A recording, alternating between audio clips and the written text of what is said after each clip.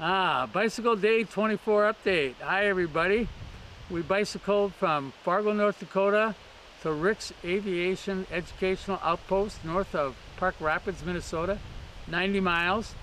It was a long day, mainly because we had a strong 17+-mile-an-hour southeast wind. So the wind was about here, not quite in my face.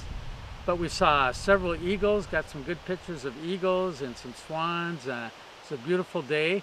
We're going to be here for a few days. We have a family gathering for a memorial service for my mother, my stepmother, Willa Mae Mersil. So we're looking forward to getting together with family and honoring Willa Mae this week. Thanks for tuning in. Again, be sure to hit that button, that like button, and think about donating.